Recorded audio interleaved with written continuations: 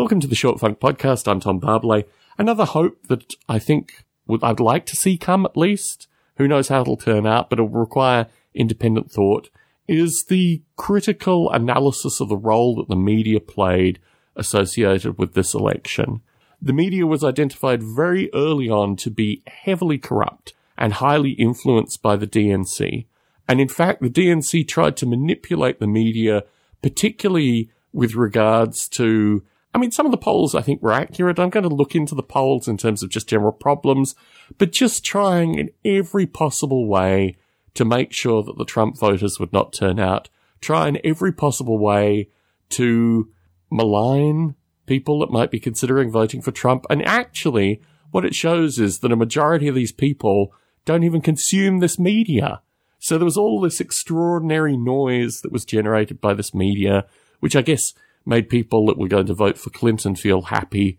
But actually what happened through this whole thing is just a complete absence of critical media, and in particular, a complete failure to analyze what has happened to the Democratic Party under Clinton, i.e. a movement to the far right, pro-war, pro-banks, pro a variety of things which really undermines what people who consider themselves progressive are.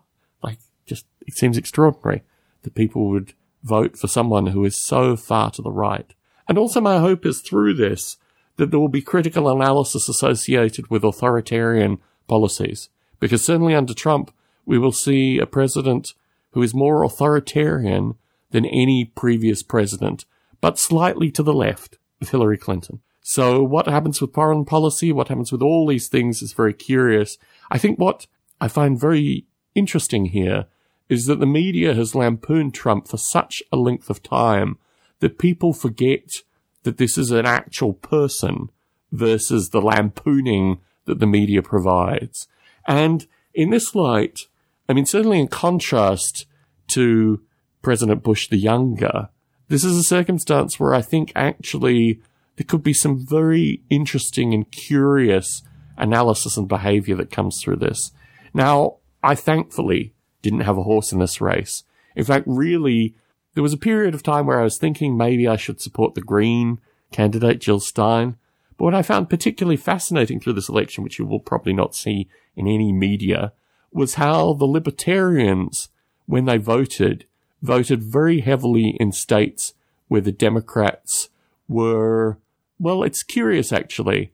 They voted very heavily in states where the Democrats were sufficiently ahead that their votes probably wouldn't take the candidacy.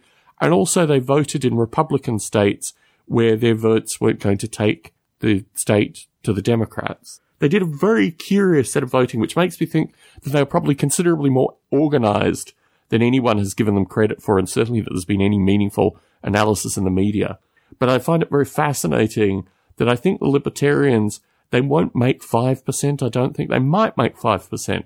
But in some states, they were polling as high as, 8 or 9%, which indicates that they were considerably better organized than the Greens were in this election. And I wonder actually what the Greens will learn here. This is why I'm critical of Stein, is that she's not been able to translate methods of dealing with things like the League of Women Voters, for example, with the debates. And it's going to be interesting to see what the Greens do in the near future. There's no way, although the claim will be made, but there's no way that the Greens actively impacted the Democratic losses in this election. And this was certainly something that I was following as well. The Greens polled less than 1% pretty universally. So I think what we'll see here is the Libertarians have found a way to just chink in to the two-party system. And the Greens haven't made any inroads whatsoever. Again, I'll say it's very curious to find people who would call themselves progressive voting for the Democrats here. But then again, the whole zealotry associated with this election is so extreme as to really make people wonder what rational analysis can come through this. Tom Barbalet in San Jose, signing out.